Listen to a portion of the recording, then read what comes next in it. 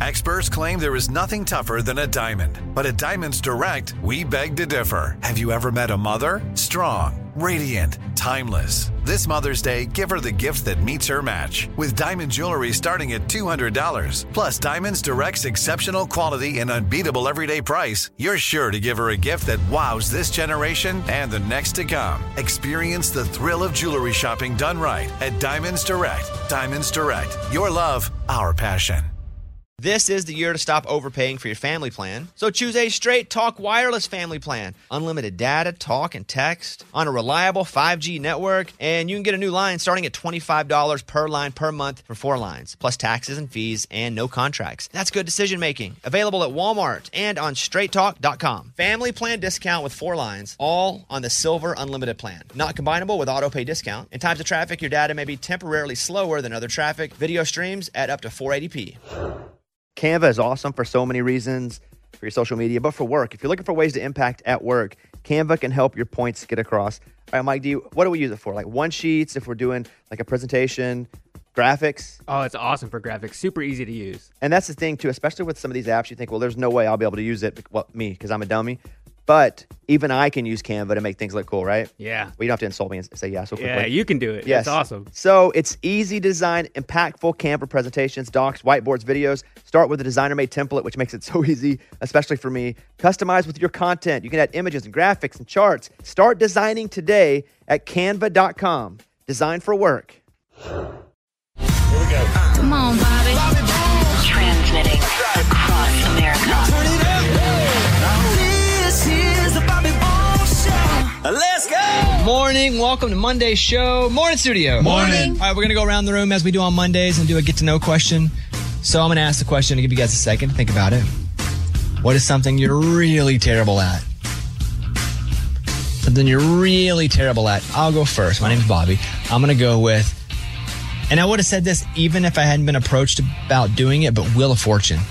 I'm so bad at that game. It can be one letter and I'm still like, I don't know. Is it, I don't know, Cleese? No, it's cheese. God, son of a gun.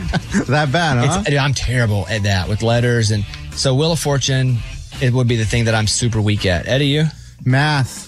Just math in general. And it's been tough, too, because my son, he's been doing pretty bad at math. And I've been railing him like, dude, you got to get better at math. And you got to do better than this. And deep inside, I'm like, man, I mean, he probably got it from me. Let's be real. Lunchbox? Man, that's tough because I'm good at a lot of things.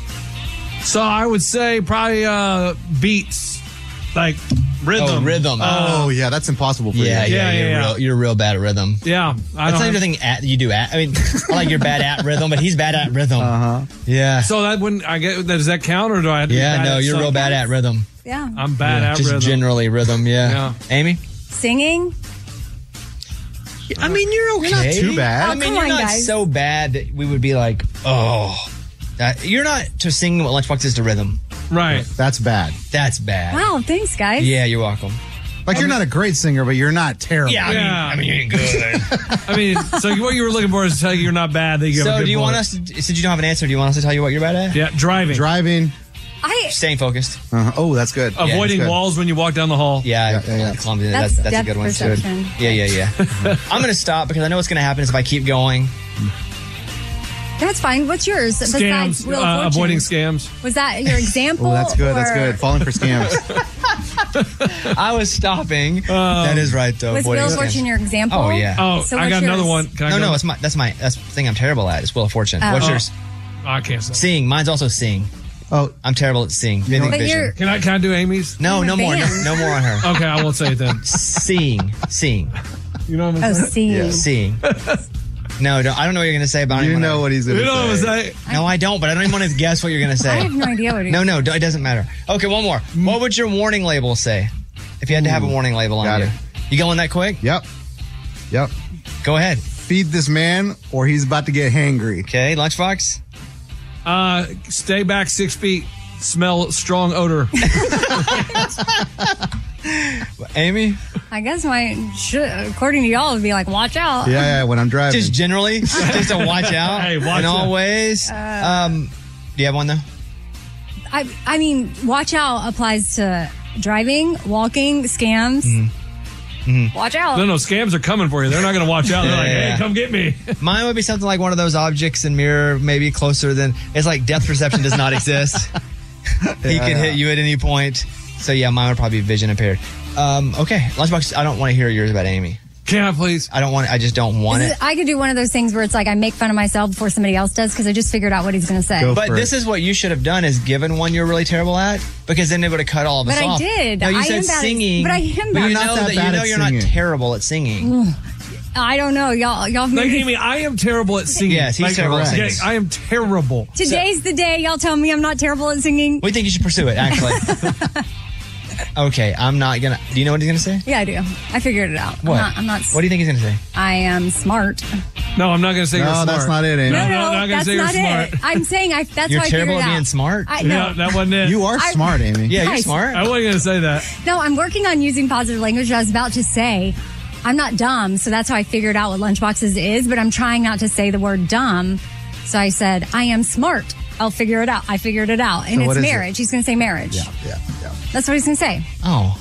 That's what he's What did you think he was going to say? I didn't know, because that one's like so juvenile. That's like, It is. I ain't good Was at that it? marriage. No, Amy, geez. I don't know why you guys say that. That was Yes, it was. Yes, it He was going to say you're terrible at being mean. Yeah, like, Yeah, and you know what? Good job, Lunchbox. That's very nice of you. Wow. I don't know why you think I would go that But low. if you want to Amy. go that low on yourself, have at it. Okay, well. All right, we're here. Amy's taking shots at herself early. Yeah. So, Dang, Amy. Very show is okay, not like that. You know that's Let's what he get was going. going to say. Time to open up the mailbag. You send an email and we read it on the air. It's something we call Bobby's mailbag. Yeah. Hello, Bobby. I think I just busted my mom cheating on my dad.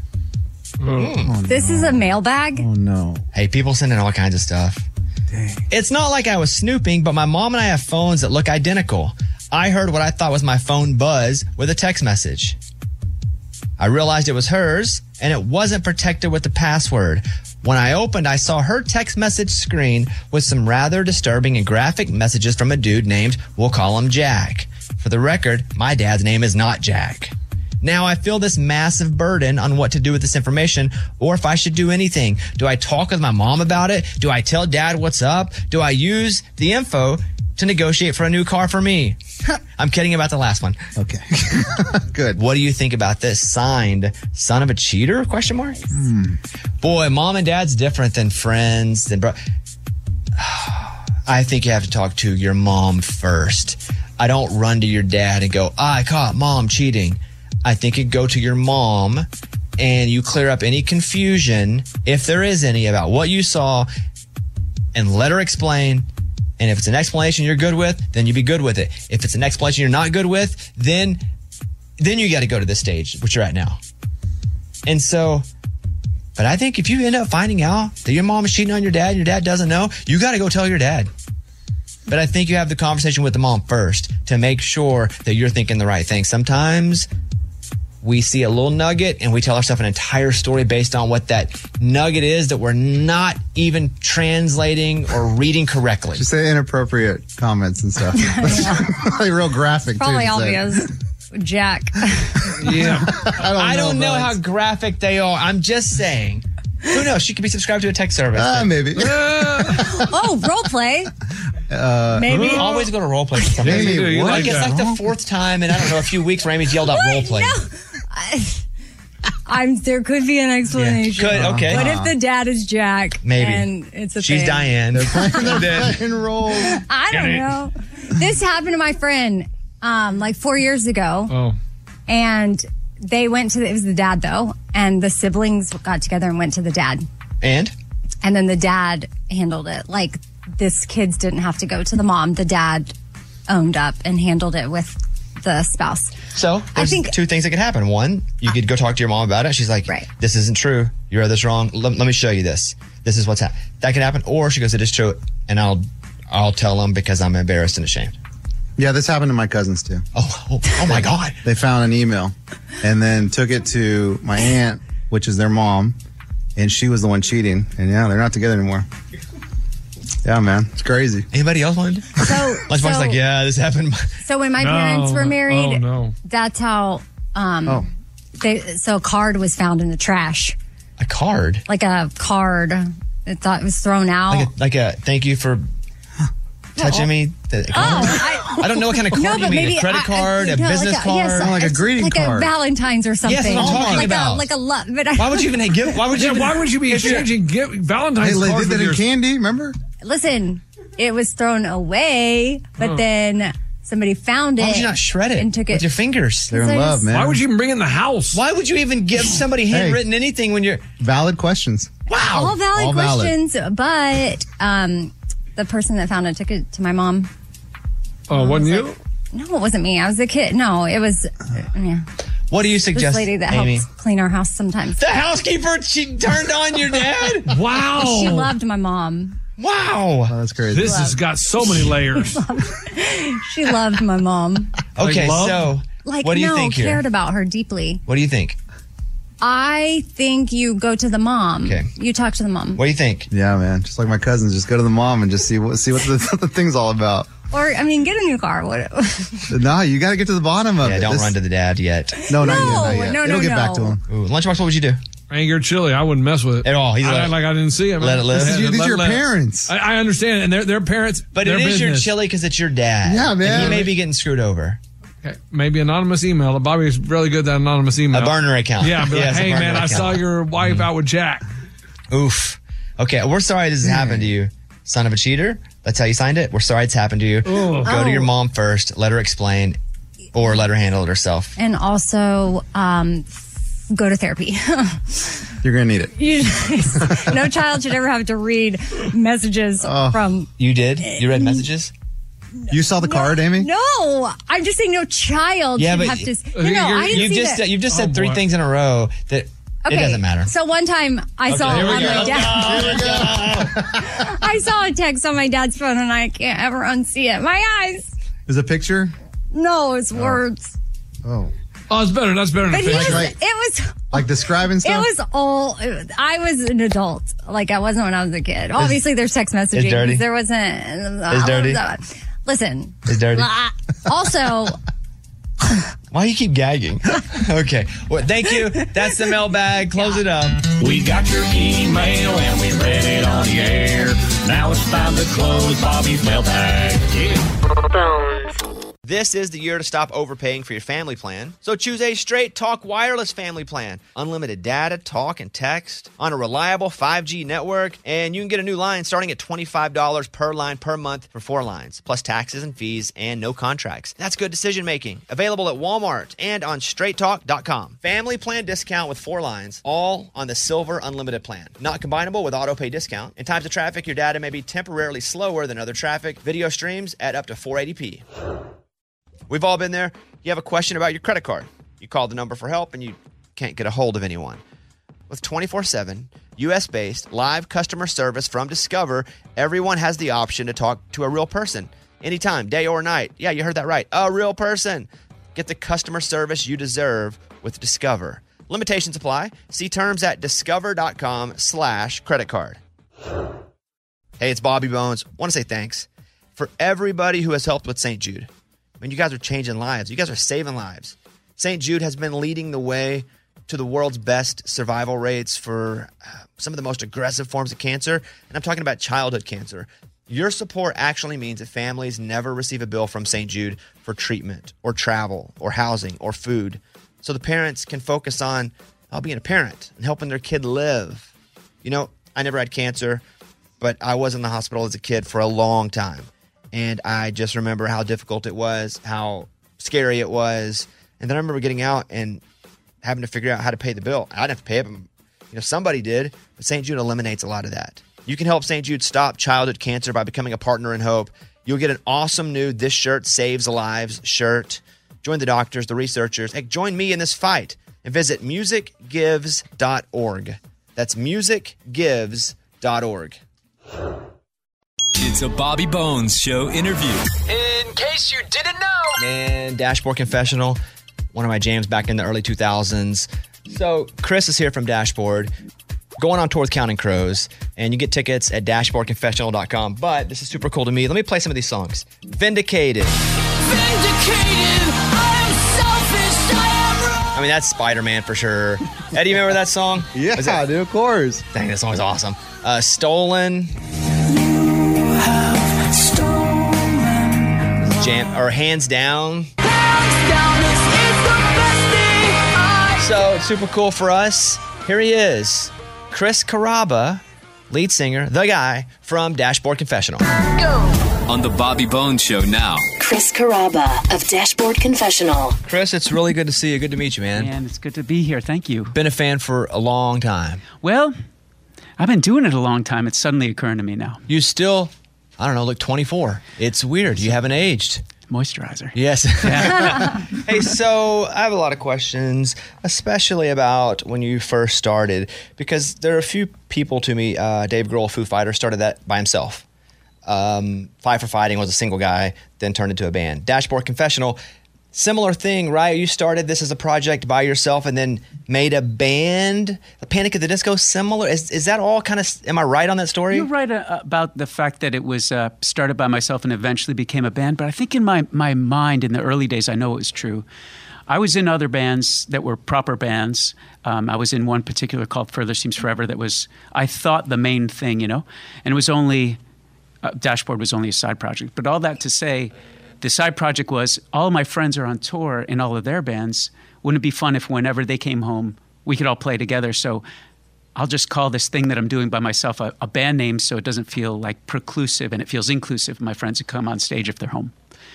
And that's not exactly what happened, but it was my original conception for it. So the band is again. Even, by the way, your record, your Unplugged record, is one of my favorite. I just loved it so much. But there's a lot to it. So how many people are actually in Dashboard Confessional? Like the Dashboard. How many people in the band? Well, on this tour, see, it's all different, right? Yeah. It's just you are the central figure always. Well, I guess I've been a constant, and there's been quite a few long-standing members, and there's been people that when they leave to go do other. And onto other musical projects or other life projects, and then they come back. It's kind of an open invitation to come on back. So, like, for example, Scott, our bass player, has been in the band, I think, this will be 20 years. That's a long time, But sometimes I go out by myself, so Scott's not there.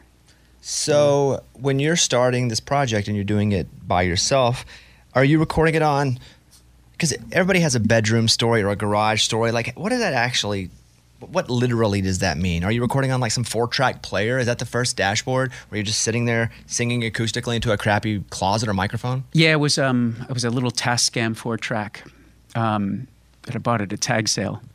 That was what I started with. That's not what the record was, but it wasn't much better than that. That first record was recorded in a closet. But, it had, foam padding on the wall, so it felt cool. It felt real. But the early demos, I recorded a lot of them in my van. In the back of the van, I had like just a single boombox, like not a multi-track. So I have a tape of me running through what would be the first record, which is called The Swiss Army Romance. I ran through it all just to see what a cool running order would be, and I found that tape, and it's the running order that we used. Was that about 2000, the year 2000? Yeah, it was 2000. So you have this tape, and was your expectation to go out and tour this for Dashboard to exist? Or again, was it just a fun thing that your friends could join? What was kind of the motivation behind creating this music with just yourself? I guess it was a glorified art project or something, I think. Did you expect it to ever be heard by people? No, I expected what I'd hoped to do was put out the one recording and maybe get lucky and press 1,000 if I could afford it. And sell them how? And sell them to people. Like from the van? From the van, yeah. And sell them to people at shows. And I had one tour booked, and it was, I think, this one window where Further Seems Forever wasn't going out, and it looked like just this neat opportunity to go out and travel, like just literally by myself. But I think it was 11 dates, and then I never went home. When did you start to feel traction, even the lightest bit of traction, where it's, wow, people actually like understanding and relating to this music? I was surprised to find it pretty early on. And I don't mean that there was many people at the show. There weren't. But if there were 5, all 5 seemed to get it. Whatever that thing was, they seemed to get it. And I was really shocked by that. Because I thought I was doing something unfamiliar in the setting of like the punk rock scene. It was definitely unfamiliar just to have an acoustic guitar. And I looked like a hardcore kid, but it didn't sound like that kind of stuff. But it didn't sound like something you'd play in a coffee shop either. So I didn't feel like I would have any place where I would find. I was surprised to find like-minded people so quickly. The term emo is tossed around like crazy. Everything's emo in different ways. Was that term prevalent when you started to create this kind of music, or do you feel like you were one of the first ones to, really coin that in music? Well, I guess no. I didn't feel like I was one of the first ones. To coin it. Certainly not. I thought it was a misnomer almost, and not. That became a 4-letter word later to some people. I'm not sure it ever did to me, but in the early days, it was. I thought it wasn't deferential to the people that I listened to that did that music that was already called emo, because there's been a whole wave of it, a proper wave of like a musical generation of like 2 to 5 years already. And so at first I was like, this is weird that they would call me that, and I couldn't quite figure it out, but realized that the thing was evolving. Whatever that scene was evolving to include, I guess, me and my friends. Did you feel like that? Because again, your music was at a time when I was, 19, 20, 21 years old. So that music was very important in my overall musical growth from where I was as a kid to now. It was right in that time frame of being in college. Did you find that your music, though, was different to people, even though it was still kind of punk rock, but just because it was on acoustic, that made it feel a bit emo to people? That was a softer feel? Oh, it's emo. It feels emo. I mean, but I guess because of all those obvious reasons that it's softer, it's a different delivery, it's pretty passionate. And it's got the, it has the benefit of the kind of passion you'll put into something when you think you're anonymous almost. I couldn't conceive that people would really be listening to this. So I didn't really hold back for fear of how I might feel doing it in front of people. What did your band think as you started to pop off and you're by yourself that you were in? Was that tricky? No, actually, well, it became trickier later when we were 2 bands operating at the same time, once they had a different singer. And we navigated that really well, too, to their credit. But in the beginning, they were the guys that were like, you got to go do this. And as a matter of fact, one of the first shows I ever had was unofficially a dashboard show, was because the bass player of my other band, Chad from Further Seems Forever, said, come over here. We're playing a festival. Further was. He says, there's a guy kind of doing what you're doing. We should go check it out. But the guy ended up being me. It was a ruse. He just threw me up in the middle of a tent. And there was, 30 people there. And that's funny. And that's supportive even. Like it's funny and supportive at the same time. And they're still my best friends that I have. So I'm grateful that they saw where I was going and it wasn't where they wanted to go. All these songs were presented to them as options for us to play in that band. And they were right. They didn't fit that band. They were close, but they weren't on the money. Were you reluctant when success and fame started? I was confused. Reluctant, yeah. I think I was a bit reluctant. I think I remain a bit reluctant. It wasn't exactly the plan, but it was a lot of fun. Do you get nervous, stage fright at all before shows? Yeah, I got it now. How am I doing?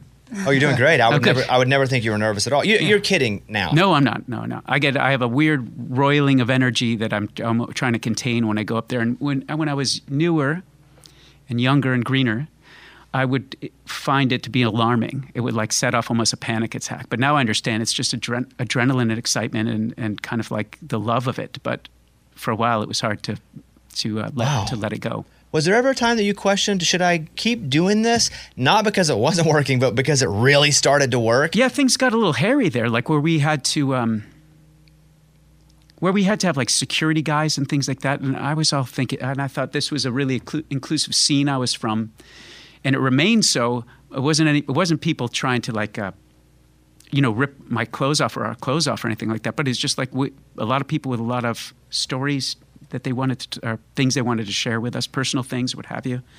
And I remember not being able to go, I don't know, to the mall or whatever it was that you would do. Running errands became this weird thing, and the suggestion was made that we take security out. That was the weirdest thing ever. The nicest people I've ever met were these giant security guys, but it was not a good fit for me. I was like, this is bringing more attention. I can put a baseball cap on. How about that? Now, can you go out and put a hat on and just live a somewhat normal life? Yeah, I'm not on MTV anymore. And neither's MTV, actually. And I don't think. Yeah, I don't think. There's two. Yeah. That's. I've been able to find the thing I'd hoped for in the beginning, which was this path to be able to play music for and with people without having to have my life totally disrupted. What was the first video of yours that was on MTV? What was it? It was Screaming Infidelities. Yeah. Was that weird for you to see? And there's a line, and we'll talk about the tour you're doing with the Counting Crows, but I'm a massive fan of Counting Crows, and Adam Duritz was in. We talked with him for a while. But there's a line even in Mr. Jones. It's like, when I look at the television, I want to see me staring right back at me. That line is him wanting to see him on TV. Yeah. Is that line you at all? No, it's not at all. It's not at all. God, I wish it was. I might have had a different experience having seen it, but I remember being like, I was excited to tell like my friends, but it was not a thing I walked in with. I got used to it really quick though. Like I'd get excited and I'd kind of like think about new video ideas. I got excited about that whole corner of what music could be, and it became really fun. Do you think you would be happier, or would have been then happier, if you only had mild success where you could support yourself, create your art, but not, because there was a point when you just became so popular, it became pop. Your music didn't change, but you became so popular, it became pop. Was that the hardest time for you? Or was it awesome? It was awesome. It was so great. I didn't really have to change. I did, we grew and our music did evolve, but I wasn't being made to change. And more people were gravitating towards it. It was beautiful. I was maybe a little tired, like physically tired. It's a big world to get to, and I think there was a point where we were really doing, I don't know how many shows it was, but it was like 300 days out on the road. And that was a long stretch. That was a good couple or 3 years that we did that kind of schedule. That was the only part that was really tough to grapple with. Was it weirder to be home than on the road? Yeah. Yeah, maybe always will be, and maybe always was. So that's something I think was probably good for me in my life. Where did you grow up? Well, I kind of grew up in Connecticut and then Florida, and found music and all that once I moved to Florida. And what about Florida? Like, were you exposed to a scene there that opened it up for you, or were you already searching for it? And I don't know, it's warmer, so you're out. I don't know. Why Florida? Well, I think there was a scene. There was a music scene. Of course, there was one in Connecticut where I lived. I just didn't know about it. I was a little bit too young. Didn't know an older kid on the block that might tell me there was a Youth of Today show or something. But when I got down to Florida, a couple things happened. I was really into skateboarding. And this is super popularity of skateboarding. You still get beat up for looking like you do it. But I found other people like that were into it, and I hadn't really found that many people like that where I'd grown up in Connecticut. But it also rains, like it's torrential rain in the afternoons there a certain time of the year. So we would just like sit in a car or at the skate shop with music playing, and I'd pick everybody's brains about it. And then they said, they're playing here, whoever it was. We started going to shows. And so it was sort of that just typical youth culture thing there, a friend with a driver's license, that kind of thing. Well, I guess I had my driver's license, I just didn't have a car. So friend with a car. And the kind of meshing of those two worlds, the surf and skate world with the music world, they're really entwined. And that's how I found the music scene, really. My assumption is, could be an unfair assumption, that you may have been a shy kid. If you were a shy kid, how in the world did you become a frontman? Wow.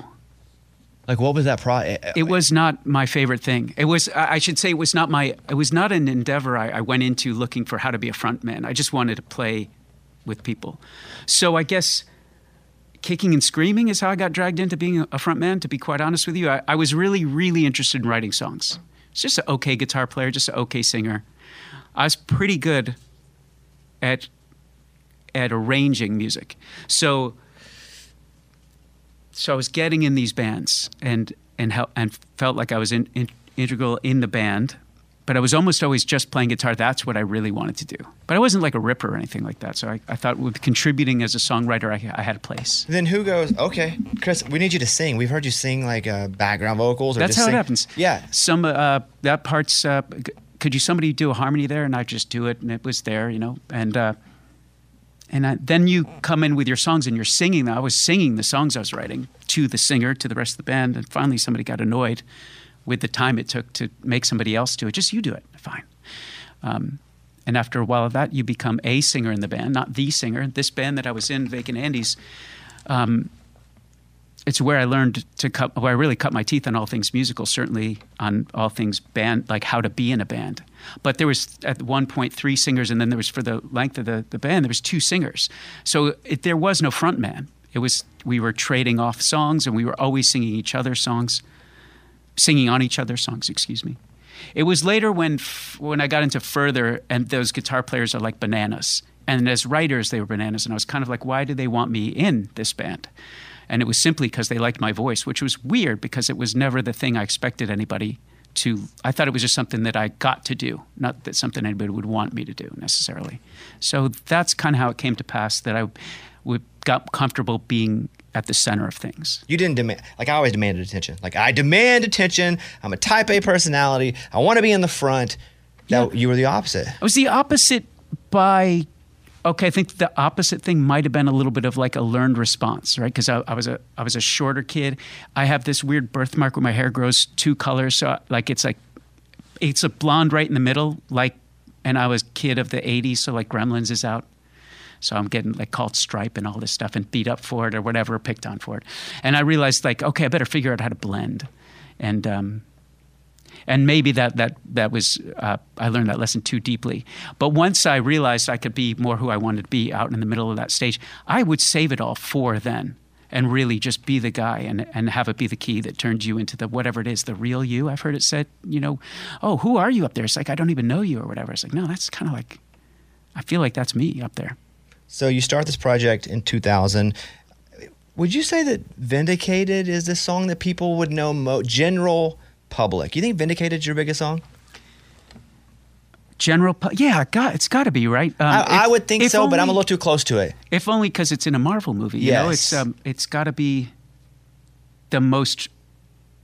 I don't know whether, I never remember charts and things like that and what songs were successful by certain metrics, but just that the most people had to have heard it in the world from that. Man, such Spider-Man, a jam. You have your connection. guitar. Could you give us a little bit of Vindicated? Yeah. All right.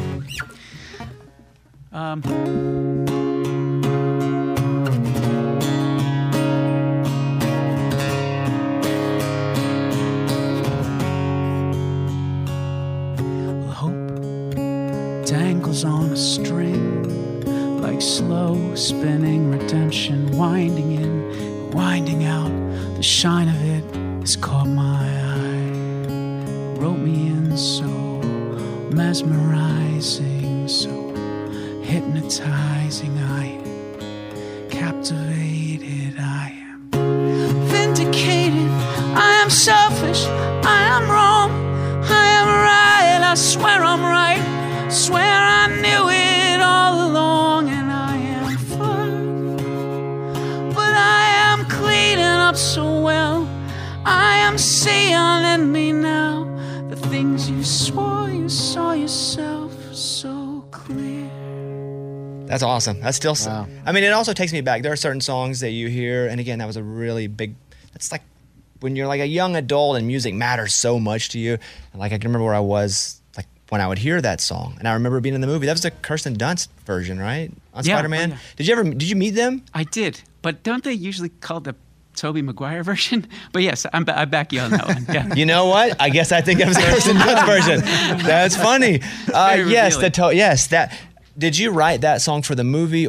Because we talked with Adam Duritz from Counting Crows about the song that went into Shrek, and he wrote that for the movie. Yeah. Did you write that for the movie? Not exactly. Not exactly. Actually, Adam and I were just talking about that, about Accidentally in Love the other day, and it got me thinking. I submitted a different song to the production when they asked me about being a part of the soundtrack, and it was not meant to be the single. It wasn't meant to be in the movie, and I really liked the song. It still hasn't come out. But the cool thing was they let me see the movie while it was sort of still like, it wasn't quite dailies, but it was like the graphics weren't rendered yet. It would be suddenly just be like in animation in the middle of a holding place for like something to come later. It was really a neat way to see the movie. And it was, the story of it was really in my mind as I left there. They're just like sort of like the conflict of being pulled in different directions, wanting things you can't quite allow yourself to have or aren't allowed to have. And I got to, our last day to that run was in Hawaii, and we were all going to go surfing, and I picked up the guitar, and it just like kind of spilled out. And I was like, it's funny, where did that song come from? And I was like, oh, well, there's this line, dangles on a string, maybe it's from Spider-Man. So just that bit of it made me call home and just be like, would you want to hear this other song? I know there's no time. And so just like that, it was written. Maybe an hour or two later, I called. I played it for Leah Volek over the phone. She was the head of Sony Music for pictures. And she was like, give me a minute. Get me a tape of that. Send her a tape. She's like, could you? Actually, I think she was like, could you demo that today? This is like home studio kind of things like that. And we were able to do it at the club that we were playing that night. And they got that tape home, and somehow they were like, could you fly home tomorrow and record this? If so, it'll be in the movie. It'll be the single. Wow. Like, okay, well, yes, we'll be there. How big was MySpace in your career? It was so big. Oh my God, it was so big. It was the biggest, possibly the biggest thing in my career, except for Napster. Those were probably two biggest factors in my career. Will you explain, because I was big on MySpace, will you explain what MySpace is to some of our younger listeners? Well, it was like a do-it-yourself Facebook that was run by renegades, I guess. It's a social network. It's the first one I remember that had the framework of what would really come in social networks. Like really was very much like Facebook in a lot of ways. But the way it wasn't was it seemed to be music and art related really heavily. And you could skin your own page, right? And you could so everybody's user interface sort of looked like their thing. You know who you were going to see. And there was I think the reason it got so big was that people were really hungry to just communicate about the things they felt passionate about, and no adults were really looking. And was it they were using your music as their song? Because you had a song. You put a song up as your song. Yeah. So people came to your page. It was like, this is the kind of music I like. You're forced to listen to it. Yep. So is that what happened with your music? People just started sharing it, but in that way? Yeah. Like if we're gonna be friends, you got to know this about me. It's a big thing, big way to open the door, an easy way to open the door. Great shorthand, and we really benefited from timing on that one. For so many people, we were writing I was writing, I guess, something that felt to them like a way to explain themselves. And MySpace was the way where they could do that. And then MySpace got all weird, and you get viruses, and then it just went away. Yeah. It was really Napster too. But Napster kind of needed to go away. Mm-hmm. Because when I was a kid, I would go, I can't believe these artists, they want us to pay for this music. I was so offended. So mad, right? Yeah, I was like, I hate Metallica. I hate all. They were obviously right, because you are creating an art, and you deserve to, be able to live your life based on the art that people are consuming. But at the time as a kid, I was so mad. I was like, I deserve to have this free. And I download every song. I would just hit the letter D, for example. I download every artist started with D, including Dashboard Confessional, all of it. So for you guys, again, music being shared by like-minded people, I got to imagine that was massive for you guys for that brief period. Napster was just killing it. Look, I will have an unpopular opinion. I loved Napster. It made my career. Sure, it took away the livelihood I might have had, but wouldn't have. So I can only speak to how it affected me. And I had a record made, but no distribution. And later when I got on like a small label, they didn't really have that distribution. And then when we were popping off, the label that we were on next was having like a war with their distribution. And that whole time I could still get my music into people's hands. And I remember being like, well, we can't get, I literally couldn't get my records from the distribution place when we were at that stage where we should have been able to, could not physically get records. So I'd just be like, look, just buy it later if you want to, but maybe get it now so we can sing along together. So, but where I do think that it did us a service societally, I guess, CDs were too expensive. They were artificially priced in such a way that was harmful to the consumer, I think. And so Napster, if nothing else, was sort of the great equalizer. But it took away a lot of people's paycheck. Right? I'm mad again. We want it free again. I mean, you shouldn't have it free. You should have it reasonably priced. When I was looking at your catalog of songs, Stolen was such a massive song for you as well. When you hit this stage of your career, was when Stolen, I mean, you're a monster by the time Stolen hits, as far as people coming to your shows. I mean, I don't know that there was ever, for me, a time to see Dashboard and just see it so large and everywhere you went. Was this, I don't know, when I say Stolen in that song, where does that put you in your mind about that point? Oh, I can tell. I got a chill even with how quickly it took me back to think about it. I lived in basically a beach town, in a tourist town. And so like when the end of the season would come, you'd kind of get your city back, you'd kind of get your town back, but also like everything you loved about the exciting now of it all, when season was happening and you're a young person and there's, action, activity, girls, new friends, all kinds of things that felt familiar to me as I was transitioning now into like another place professionally, where it's like, okay, I wish I could go back there, but everything ends. And I had this I was conflating the two things, like the beautiful temporary nature of it all and how it's all fleeting, it's all transitional. And like, it was kind of a nod to like, I think I need to acknowledge that I love it both ways. I love it when everything's happening, and then I love it when it's really peaceful. And I always miss the other thing. Whichever place I'm in, I miss the other place. So grass is greener. It's more like, remember that it really isn't greener. It's special in both places. So it's dead on both. The grass is deader. Grass is dead everywhere you go. The grass is dead everywhere you go. There's no hope. Would you mind playing a little bit of Stolen for us? Sure. The season pull up its own stakes, catch the last weekend of the last week before the gold and the glimmer have been replaced. Another sun-soaked season fades away. You have stolen my heart.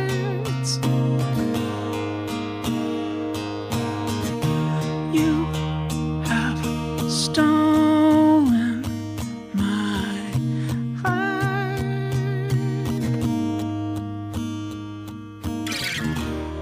The melody, Do you write melody first, or are you a lyrics guy? I think it's concurrent most of the time. I think I do the sort of a babble as I'm singing and catch a word here and there, and then I'll spend some time in lyrics and then sing melody, lyrics. It's sort of hand in glove. How fast did that song come out of you? I always think about this. Those songs that you wrench on and you really just really are nitty gritty on the minutia of it all, that take weeks and months or whatever. By rights, those are the ones that should really connect with people, but it's the ones that take, they come in a flash. They connect with people, and this was one of the latter.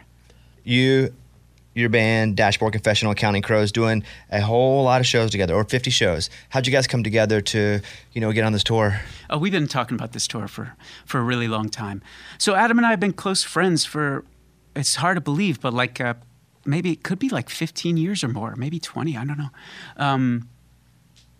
He's kind of been my favorite thing that's happened about my career, like people I've met, experiences I've had, they're sort of always connected right to him. And he's my lyrical hero, my musical hero too. So it's a beautiful kind of thing that is constantly surprising to me that like, I still listen to records like he's not that guy. Like he's not the guy I'm going to pal around with later. It's a whole different guy when I listen to music. So how did it come together? We've been talking about it, trying to get schedules, trying to get albums to line up. And we're here. And it did. It worked. And it did. Yep. I feel like people need to be quiet at these shows. Well, between Dashboard and Counting Crows, people just need to shut up and enjoy the show. Would you agree? Well, I'm going to sing along to them, so no. See, Sorry. people are talking. I don't care if they sing along, but if they're talking. Yeah, enough talking. Yeah, if you're playing, because I'm, again, massive Counting Crows fan too. Like, look, when he sits down at the piano. Oh, yeah, hush. Yeah, shut up. Yeah. Everybody, shh. Yeah, this is it. It's happening. Yes, right now. Chris, I really appreciate you coming by, man. We talked about the tour a little earlier, but I'm going to say it again. The Counting Crows and Dashboard Confessional, the Banshee Season Tour, you can get tickets at dashboardconfessional.com.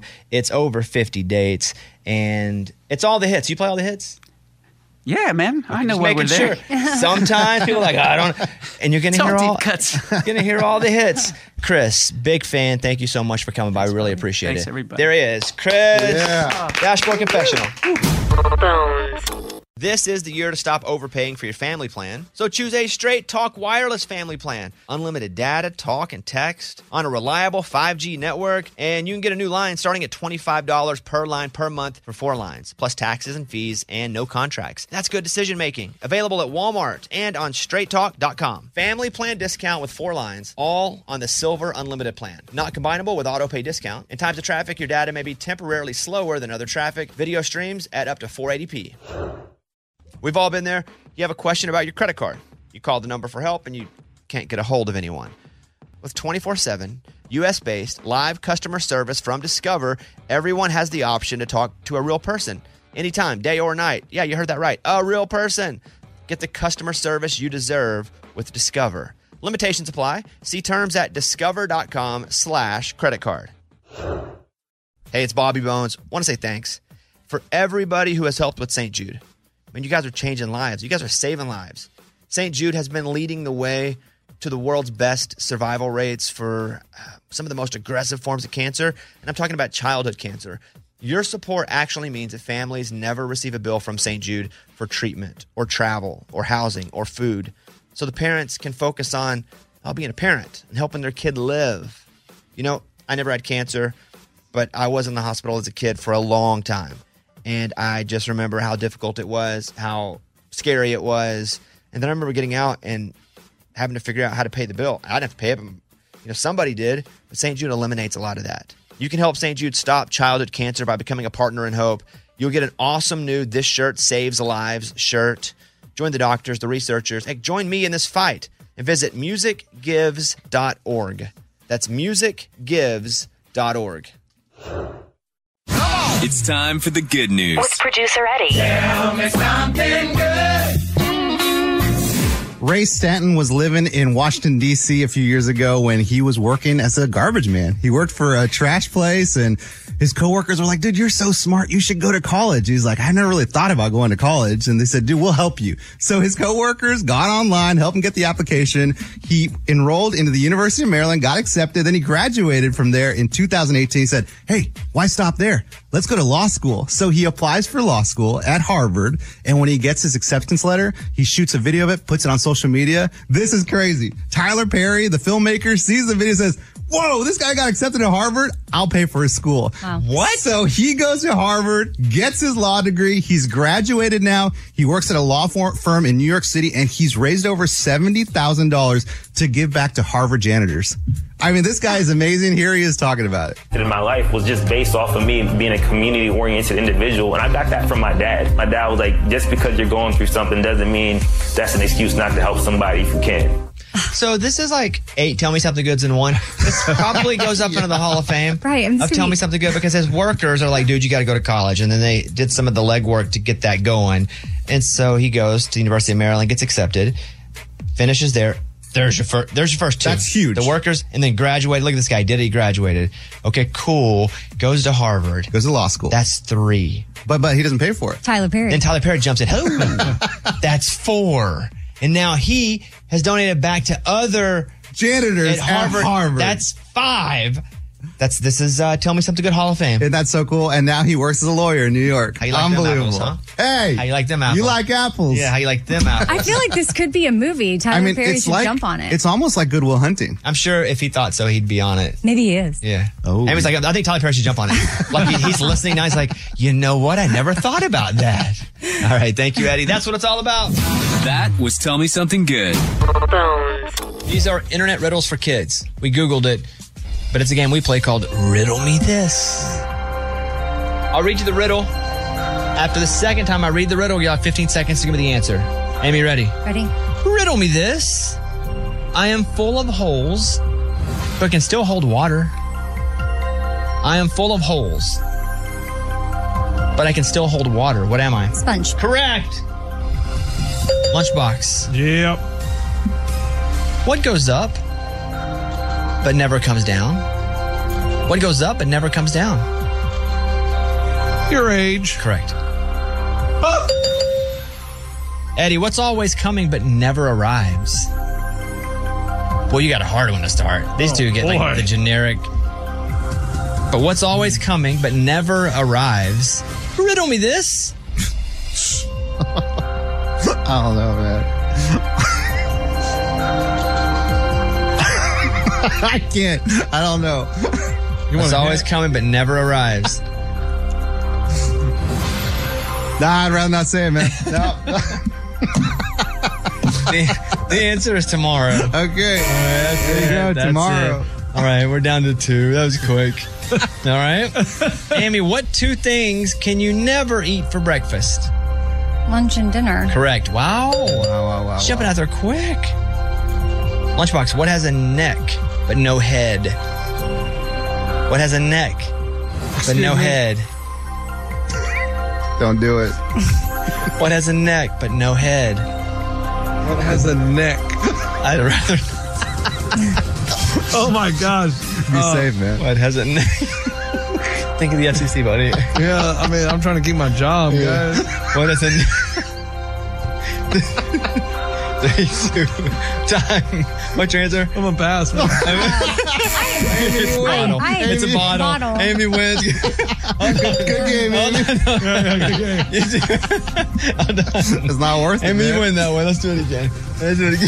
All right. You guys are idiots. No, Hey, let's proofread these, Bones. Before we do these, we're like check. You guys are so stupid. Okay, Amy, ready?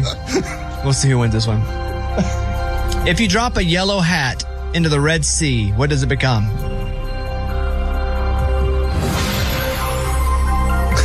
What? If you drop a yellow hat into... Oh. Yeah. I mean, wet. Correct. Yeah. I was going to say lost. Okay. I'm light as a feather, yet the strongest person can't hold me for 5 minutes. What am I? I'm light as a feather, yet the strongest person can't hold me for 5 minutes.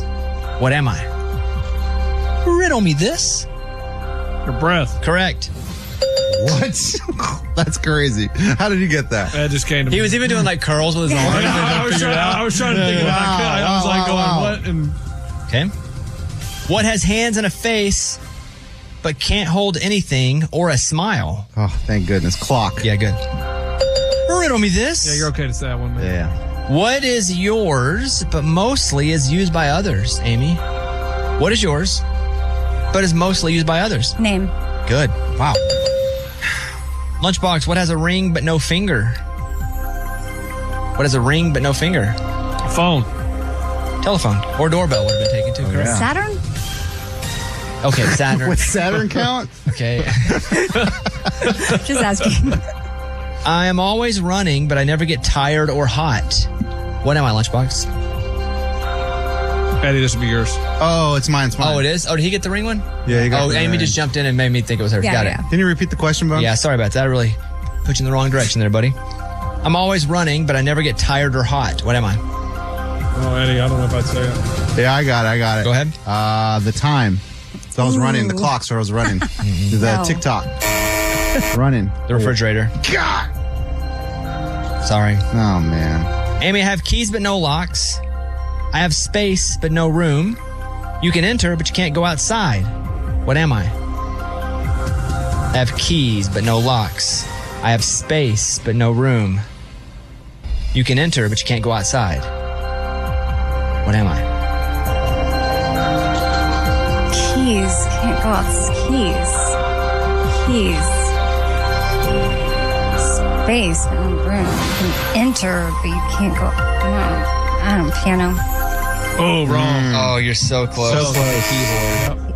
As in a typing keyboard. Enter, Keys, space. but no locks. Space bar, but Got no it. room. Keyboard. Lunchbox for the win. And we'll go to a sudden death. Whoa! Let's go! What I has gotta win this wheels and flies, but it's not an airplane? Say it again.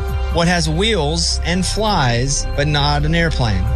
What has wheels and flies, but it is not an airplane? What has wheels that fly? What has wheels and flies, but not an airplane?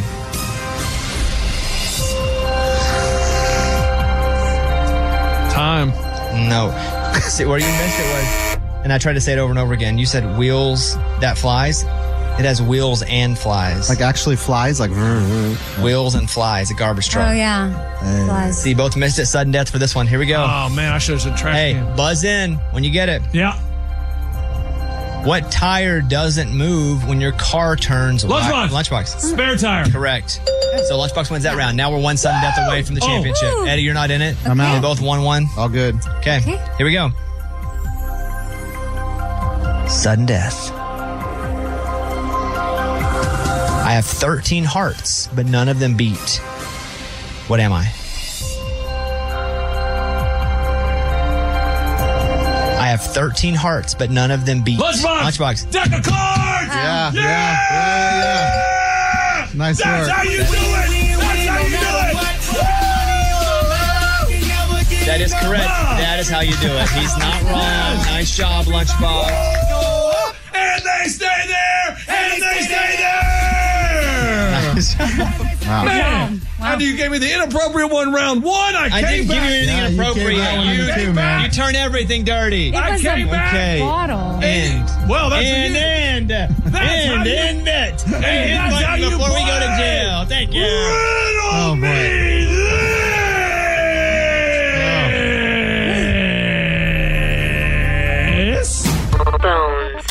This is the year to stop overpaying for your family plan. So choose a straight talk wireless family plan. Unlimited data, talk, and text on a reliable 5G network. And you can get a new line starting at $25 per line per month for 4 lines, plus taxes and fees and no contracts. That's good decision making. Available at Walmart and on straighttalk.com. Family plan discount with 4 lines, all on the Silver Unlimited plan. Not combinable with auto pay discount. In times of traffic, your data may be temporarily slower than other traffic. Video streams at up to 480p.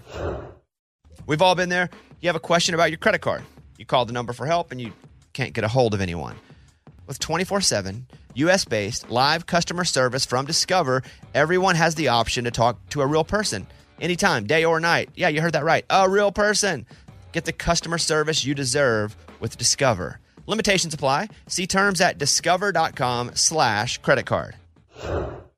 Hey, it's Amy here to talk about the incredible work being done by St. Jude Children's Research Hospital and to ask you today to join me in becoming a partner in hope. When you make a donation to St. Jude, you're helping an organization that has helped push the overall childhood cancer survival rate from 20% to more than 80%. And I can tell you from personal experience, that number and the hope that it brings is invaluable. What they are doing at St. Jude is making a huge difference. It is full of joy there, which a lot of families need at that time. They don't need to be worrying about travel, lodging, food. Everything is paid for at St. Jude so that families can focus on their child that has cancer. Your support means families never receive a bill from St. Jude. It's only $19 a month, and when you sign up, you'll get the new This Shirt Saves Lives shirt. Join me in helping St. Jude in the fight against childhood cancer. Become a partner in hope at musicgives.org. That's musicgives.org. It's a Bobby Bones Show interview. In case you didn't know, we're going to hop over and talk to United States Marine Corps Corporal Aaron Mankin in just a second. He is in our Hyundai virtual green room. He is on with us from his place, his home. I'm going to tell you, he does not know that we're on with him to hopefully build him a home. We've done this 6 times before for different heroes that have served and have had catastrophic injury. Corporal Mankin has had 70 surgeries. He has, and I'll let him tell the story about the IED that hit him, and he's got kids, and he's had burns and amputation and lung damage, serving us, serving this country. And so we have teamed up with Building Homes for Heroes to help veteran United States Marine Corps Corporal Aaron Mankin We're going to build him a house. And he does not know that. So now we're going to connect him over so he doesn't hear that part. And he's on now. And here he is. On the Bobby Bones Show now. Marine Corporal Aaron Mankin. Hello, Aaron. How's it going? It's going well. Thank you. Good to see you, my friend. Thanks for having me. First of all, from all of us, we appreciate your service, obviously. And I want to talk about why you joined, when you joined, and what happened to you specifically. And, you know, I always want to be sensitive when talking about what happened to you. So if I ask anything that's a little too much, let me know, okay? I appreciate that. Okay, cool. But I'll tell you, I'm an open book. I'll talk about anything. I think it's important for people to not only hear my story, but the opportunity I've had to educate people about my experience and what it's like to come home. So you enlisted what year and where'd you live? So I enlisted out of my hometown here in Rogers, Arkansas, back in 2003 at the onset of the war. And back then it wasn't a war. It was, Operation Iraqi Freedom. We were going to liberate the nation. So that resonated with me. That spoke with me a lot. The idea of, the Bush doctrine exporting democracy and going out and helping the world in that way really, really resonated with me. And I thought, if I'm going to join the military, if this is what my generation's going to do, if this is my generation's war, what can I do that I do well so that I can be an asset to my unit? And I didn't want to just be another pair of boots in the sand. So I took my skills as a photographer and a storyteller and decided to become a combat correspondent. So I started my training and deployed to Iraq in 2005, spent my time in Fallujah and was there to tell the Marine Corps story. What does that mean, tell the Marine Corps story, as someone that's in the Marine Corps? Are you telling it to people like us, or are you telling it within? Both, actually. So, I had a camera in one hand, a rifle in the other, and every Marine a rifleman. So, and especially having, combat at the front of my billet, my job is to be expected. And so I would write press releases for the General, for the base newspaper, but then those were also released online and back here in the States. And I did videography. I did several reports that would come through the satellites out of Fallujah and then back to the States and wind up on the evening news. So, the Marine Corps story is very much in large part the American story. And so, just telling those personal connections between the troops and the home front. Did you find the fulfillment that you were searching for whenever you went in to the service, into the Marines? You had been there, you did your training, you were serving. Did you feel like this is what I was meant for while you were doing it? I really did. I really thought that not only was I in a place that spoke to me, that fed me as an individual, where I could lean on my skill set and be valued within my unit and toward the mission. I did. I enjoyed it. Best job in the Marine Corps, hands down. Best job. I mean, I loved it. I mean, everything that the Marine Corps had its hands in, I had the opportunity to go and tell that story. So if we were doing training and awesome high speed, helicopter operations or, mount training or a celebrity would come on base to entertain the troops, if that's where the story was, then that's where I would be in order to tell it. So we had mentioned before you came on that you've undergone 70 surgeries throughout your recovery, but I do want to talk about what happened that has, made you have 70 surgeries. So what do you remember about the day it happened, and kind of walk me through it? When I survived that blast, I walked away. Luckily, I don't know how I escaped it, Bobby, to tell you the God honest truth. I mean, it took the lives of 6 Marines. And I walked away with no broken bones, no shrapnel, really just a flesh wound. I had to give my face and my flesh and a few fingers, but I had my life and got to walk away from it. And honestly, every day's been a blessing since. Was it an IED that exploded? A lot of times when we talk to people that have been injured in war, it's either an IED they didn't know they drove up on, or is that what happened with you?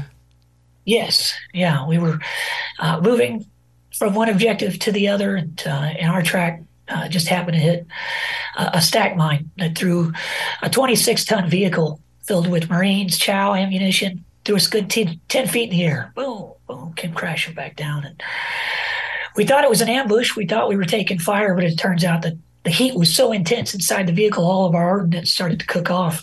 So all of our grenades, our flares, our 50 cal ammo, everything started to cook off inside. It was chaos. When you say cook off, does that mean like shoot off, like firework, like if a fireworks stand were to catch fire? But that's like, it's like real stuff? Exactly. Oh, yeah. man. So what happens then, as in, what do you remember next? Do you wake up in a hospital? So at that point, I'm on fire inside the vehicle. I open my eyes. I can see flashes of orange in the pitch black smoke. My first reaction was to just gasp, just shocked.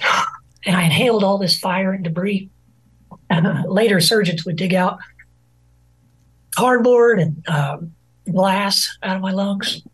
And panic set in, and I thought, I got to get out. And by that time, one of our sergeants had muscled open the back hatch, and the smoke started to flood out. Daylight kind of trickled in, and I found my truck, and I just dove. And I just jumped out of the track. I landed in the road. I stopped and looked at myself, and I was still on fire. And so I started to roll and roll and roll, and I couldn't put myself out. I just, exhausted myself trying to extinguish myself. And I thought, this is it. And this peace came over me, and I thought, this is how my story ends. And, they say your whole life flashes before your eyes. Ironically, for me, Bobby, being a photographer, I just saw all these pictures. I just saw all these little still frames of all the people in my life that meant the world to me. And as I was trying to hold on to them, I woke up to the sound of my fellow Marines yelling, "Put him out, put him out." They run over, they dive on top of me, and they're, kicking dirt on top of me, trying to put the flames out. And they do. And then it's like they just evaporate. It's like they just disappear, and they all go to help other Marines. And I wasn't wounded from the waist down, so I stood up. Of course, in shock. And I thought, I need to get to my camera. I need to get to my mission. And so I started to walk back toward the track. And it was about then that our Navy corpsman grabbed me by the collar and said, "Hey, you're hurt. You need to come with me." And that's really where the story of my recovery began. And I tell that story, to different groups around the country. And I'll point that part out specifically, and how often we'll walk around in life and not know how truly wounded we are. It takes someone else to come up to us and extend their hand and their help and their aid. So he gets me to the casualty collection point, and then they got to get me on the chopper, right? Then it's like every war movie you've ever seen. Let's go get them on the chopper. Let's go, they load me up on the litter, and they start running through a field to load me up onto the helicopter to our air support. And sure enough, Murphy's Law, things go wrong. And somebody fell over, and I came tumbling out. Now I'm back on the ground. And we were so close to the bird, I thought, I'll just walk. So I start walking toward the bird, and all the Marines start yelling at me, hey, lay down, you're in shock. We got you. Come on, you're in shock. I'm like, I'm shocked that you dropped me, right? Right? Get this Marine some morphine. So they got me on the bird and got me out of there. They knocked me out. And then I woke up about 2 days later in San Antonio. So you're in San Antonio, and that's where they start to really work physically through your recovery. Second and third degree burns to your arms and your face, amputated fingers, PTSD, lung damage. I'm assuming the lung damage is from when you were breathing in and the fire, that's all you took in there? Yes. So physically, it has been extremely tough. 70 surgeries. That is so, yeah. When you can't even remember every surgery, there's no way I'd remember 70 surgeries.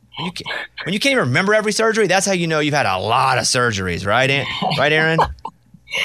Yeah, for sure. And so here's what we're going to do. We're going to work together with Building Homes for Heroes, and our goal is to repay you, and it'll never actually be repayment for what you gave to this country. And our goal is to just simply build you a house. Build you a house that is easier for you to live in, easier for what you're going through, easier for your family. And so what we're going to do, because you told us your story and because you served, is we're going to get with our listeners and we're going to say, this is Aaron's story. If you guys would like to help, can you help? And over the past 6 years, we've been able to do just that. And so we've chosen you this year, United States Marine Corps, Corporal Aaron Mankin, and we really want to hopefully impact your life in a positive way because of how you have impacted ours, if that's okay with you. Oh, my God. Bobby, I thought we were just talking here, man. Wow. That's so huge. I can't. Wow. Thank you. Let us take it from here. Again, you've done so much. You've been through so much. It is the least that we can do. And we will be in touch very soon, my friend. Wow. So thank you again. And by the way, behind you, I see Captain America. That's who you are to us, man. That's it. That's who you are. You got a little figurine back there, but Corporal America. You're a Corporal freaking America. That's right. Wow.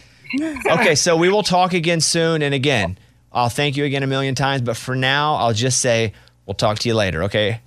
Thank you, Bob. Thank you so much. Wow. All right, Aaron. You have a great day. And until we meet again. Thank you, Bobby. We'll see you soon. All right, there he is. United States Marine Corps Corporal Aaron Mankin. And what we do right now, if you want to go over to the website, it's up. It's ready for you. BobbyBones.com. It's right there. And that's where you can do the deal. That's where you can get the limited edition Patriotic Pimp and Joy shirt. We have so much up there. We don't keep any of the money. $0, 0 cents goes to us. We don't keep it all. We don't keep any of it. And let's do it. Let's build him a house that he can move freely in, a house where he doesn't have to worry about restrictions of anything because of all the surgeries that he's been through. 70 surgeries. I don't have 70 friends. Yeah, that's true. And he's been through 70 surgeries. Wow. Yeah, and his kids too, just creating a space for them to all live together with ease. BobbyBones.com. Up now, the limited edition Patriotic Pimp and Joy line. It is on sale. You will have it by July 4th, by the way. Yes, always. We will. Lunchbox will walk it to your house if it is not. I will. Say yes. USA. Yes, USA. Yes, USA. That's right. Go now, BobbyBones.com. Again, we don't keep any of the money, so let's go. Let's build him a house. United States Marine Corps Corporal Aaron Mankin. We appreciate his time. We'll talk to him again soon. And now it's up to you guys because you can go. We have a limited run today. Friday is going to be the big release, but I'm told you better go quick because we only have like 250 or so we're doing today. I guess I should have said that instead of just said everybody. We only have a few today, but the big release is Friday, okay? All right, there you go. Thank you, guys. Uber Eats is going to, they say, unleash 2,000 AI-powered robots across the U.S. that will drop off food orders starting in 2026. I saw one in L.A. It's so legit until these things start killing people. Dude, it freaked me out. I thought somebody was following me. I turned around as a robot, and it had food in its little claws. Crazy. In its claws. What? Going down the sidewalk. It was crazy. It freaked all of us out. Me and my wife and my son were like, whoa, what is that thing? Where's your picture or video? Yeah, I didn't even think about it. Well, you video everything and you don't video that? I was on social media, detox. But you still record stuff. Well, I just forgot about it. The story is Uber Eats is throwing out 2,000 of these four-wheel robots in major U.S. cities in 2026. They'll be available in the app. If you select it, the robot brings you your food. And I'm telling you, it's a great idea until all of a sudden, robot not happy. He beats you up. Yeah. And shoot. But yeah, I'm looking at pictures of them now. And that is bizarre. But in that hotel we were in once in Vegas, the robots brought you the food. But they just went to the elevator, up the elevator to your room. That's still bizarre. Yeah. But this is like driving across the city. I'm telling you, seeing one on the street, the sidewalk is nuts. That's crazy. That's pretty cool, though. Yeah, it was cool. That's pretty cool. All right. Here's Amy's pile of stories. Do you feel like your driver's license or your passport represents you? Like if you show your face, you show it at the airport, they're like, oh, you're the same person. Yeah, because on my driver's license, they let me wear my glasses, which they weren't supposed to. Oh, yeah. Oh, special treatment, huh? Yeah. Celebrity style. Wow, that's cool. Yeah, it's pretty cool, I'll be honest with you. I liked it. I'm going to act but my passport, I look like a serial killer, for sure. No glasses. I'm like, because they tell you not to smile. Yeah, they're like, right? Don't smile, no glasses. Yeah. It looks like I'm middle of using the bathroom, my face. So one yes, one no. Well, there was this one girl that was sharing how she got real done up for her passport photo, and she had on the makeup, the hair, all the things. And then when she went to fly early in the morning, rolled out of bed. That's funny. That ain't you. No makeup. Oh, and she got pulled aside by the TSA agent and claiming you're not her. So I guess the move would be to do medium. So if you're one way or the other, if you're going to prom, but you have to get to the airport first, that they still know. And also if you just wake up and no makeup. So it's probably just medium makeup. Don't go full Dolly. Have you ever seen mine? No. It's so stupid. I have a full beard. Yeah. It's like James Harden. Goes down to the bottom of my neck. If James Harden was from the Valley. Wow. Yeah. It's ridiculous. Every single time I go to the airport, they do like 3 takes. Okay, that's you. It's a weird time to take a picture. It's so dumb. Whenever you're doing something with your face or body or hair that isn't common, because you know you're going to get out of it. One time, Morgan number 1 dyed her hair blonde for a group picture. Yeah, you bring that up a lot. And I was like, then you got to stay blonde. Like it was blonde. Usually it's brown. So we do our show picture, and then she's blonde, like Barbie blonde. And like a week later, it's brown again, and then it never. Like, what would you? How long has she been not on the show and doing your other stuff? I don't know, years. Years, yeah. I should probably let go of that, but I can't let go of it. Well, also, I was just going to point out that's literally last time we did a show photo shoot. Yeah, probably. So. We do photo shoots all the time for different things. Pep and Joy stuff, group stuff. Oh, I mean, that was like a real, like we were. Yeah, mostly now they make me pay for it myself, and I just give them mine. Oh, that's why we haven't taken one in a while. Yeah, paying for you guys' crap. I got to pay for my own. All right, what else? For anybody that's dating, it takes 19 minutes for someone to know if they want a second date. And the top things people are looking for: manners, personality. I got to tell you, manners not the first thing that's looked for by dudes. That may be the first answer they give, but it ain't the first thing. Go ahead. Okay, what is the first thing you look for? I don't. I said dudes. I have a wife, and she's beautiful, and she's the only person I've ever wanted to date a second time. Ding. Okay, personality comes in a second. Like, listen, somebody that's friendly and you can actually talk. Yeah, conversation skills. That's it. I mean, you don't want to go on a second date with somebody just because they're hot. Like, that definitely helps if you're attracted to them. But if you're attracted to them and you sit down and you're like, I don't know what to say to you. Like, we don't have anything in common. You have no personality. Like, that's got to be first. At what point for you, because I assume maybe when Caitlin, since that's the only person you've gone out with, she didn't know you were a radio personality, so she didn't know you were a talker on air. Because, like, the difference, you don't really talk that much off air. Yeah, but we had a mutual friend. Right. Her friend from Oklahoma. So she didn't have to figure out the two sides of you. We weren't even trying to date. Yeah. She just met me as like a person. We didn't go out on a date forever, months and months. Okay, but on the first date, are you talkative? Oh yeah, I'm on, baby. Let's go. Right, but when do you reveal it's that my best representative? Let's go. When do you reveal that you dial it down with the talking? That's a good question. About a third of the way through the first date. I'm like, hey, you like this? You just shut down. Yeah, this is gonna go down. The power runs out.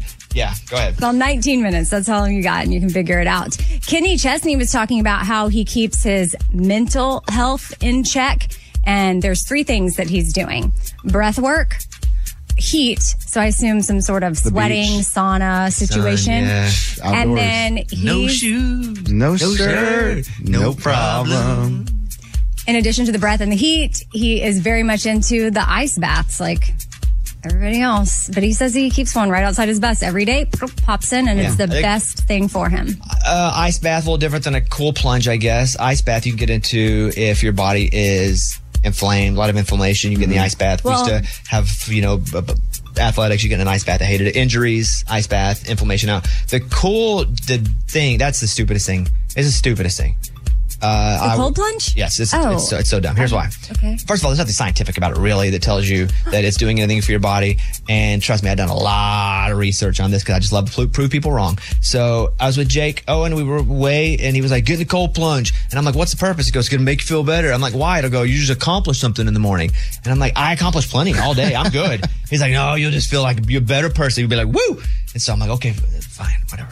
And so knocks on my door at like 6:30 in the morning. And we got to go in the morning. I'd rather slept in. Why can't we do the cold plunge at noon? In the morning, though, really get you going. And then it's like, don't you feel good? You accomplished that. And I'm like, no, I could accomplish that at 3 p.m. I could have accomplished more sleep for me. And he's like, but it really gets your engine going. And I'm like, that's not scientific. There's no engine. So I had a doctor on my podcast. He's super popular, Dr. Mark Hyman, and he said the top 2 things if he could recommend to people for longevity and hacking your body is two things that are very vague: longevity and hacking your body. Okay, no, well, he likes to look at your... Don't hack my body, by the way. I want my body hacked. Like, you have your chronological age, but then also your biological age. Like, you can change it. He's like, you can get younger. And the top 2 things I tell people, obviously, besides, food and whatnot, is... Food and whatnot. I'm going with whatnot. Well, no, these are the 2 things. Whatnot means, like, obviously, you exercise, you eat certain things. Yeah. But he said heat through sauna and cold plunge. And what's the benefit of the cold plunge? Other than saying, I got up in the morning and accomplished a cold plunge. In your research, did it bring up that it stimulates the vagus nerve? Not the Vegas nerve, not the Reno nerve, not the Sacramento nerve. None of those cities in the West, none of those nerves were affected. Okay. Yeah. My research was like 10 articles, a couple podcasts. And I'm a doctor too, so. That's a good point. You are. Do you have that doctor on your podcast? Yeah, this doctor on your podcast? I forgot I'll tell you a about lot that. of stuff about the vagus nerve. He's well known. Yeah. Okay. Of letters. You have any letters you want me to tell you about? Letter A? Okay. Yeah, come on. Letter E? E. Letter I? I. That's all I do is vowel sounds. Anyway, Copeland is stupid. All right, is that it? Maybe that's my pile. That was Amy's pile of stories. It's time for the good news. With Bobby. Tell me something good. Lucas Smith is 5-year-old in Wisconsin. He has turned a community service project into something he does all the time now. He's pledged to craft a handmade birthday card for every kid in a small town that is in central Wisconsin. Now, his mom talks about it, says, well, he was doing some community service hours, not because he was in trouble, which has happened to, let's be honest, some of our friends. Yeah. But because he just wanted to do something for the town, and he was going to get like bonus points at school as well. But he found that by giving back, it made him feel better. And so that's what he does, is he does these birthday cards, makes all of them personalized to each kid he gives it to. And he's like, if this is my little way of doing it, then I'm affecting the world in a positive way. Again, he's only 5 years old. Wow, it's amazing. He's not playing video games in his free time. That's what my 5-year-old do. He's not, I don't know, what else do they do? Nothing, man. Nothing really? Fight with their brothers. Yeah, fight with that's what he's not doing. He's thinking about others. And this is the kind of kid that this birthday cards grows into B, then C, then D. This is what changes the world. 5 years old. Lucas Smith, if you're listening, buddy, we appreciate that. That's what it's all about. That was Tell Me Something Good. Rev up your thrills this summer at Cedar Point on the all-new Top Thrill 2. Drive the sky on the world's tallest and fastest triple-launch vertical speedway. And now, for a limited time, get more Cedar Point fun for less with our limited-time bundle for just $49.99. Get admission, parking, and all-day drinks for one low price. But you better hurry, because this bundle won't last long. Save now at cedarpoint.com.